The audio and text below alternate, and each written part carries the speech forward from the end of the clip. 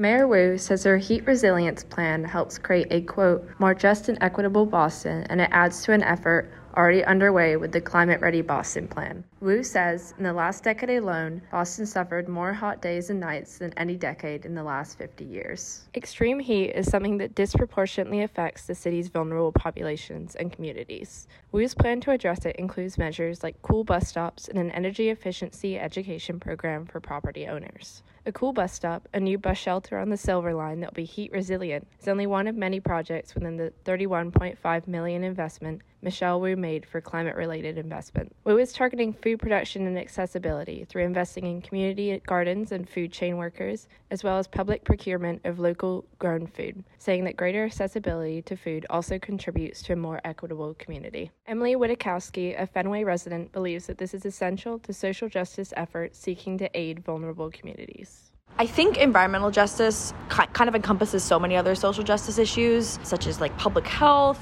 housing, just like equity in general. So I think there really is no holistic social justice work without environmental work as well. When speaking about the heat resilience plan and other projects in Wu's climate-focused objectives, Wu has identified environmental policies that focus on addressing climate-based issues to social justice and equity. Nancy Goodman, VP of Policy for the Environmental League of Massachusetts, an organization involved in supporting climate bills and City of Boston initiatives for climate justice, echoes Wu's view towards creating a more equitable community through climate justice. I think, a lot of the work that we do around air quality, around siting of infrastructure, would, have broader ramifications than just strictly environmental justice. Primarily involved in Michelle Wu's $31.5 million investment is a climate justice initiative involving electrifying Boston school buses for the purpose of lower air pollution, and, Wu says, improve public health, water quality, and marine biodiversity that all suffer from current levels of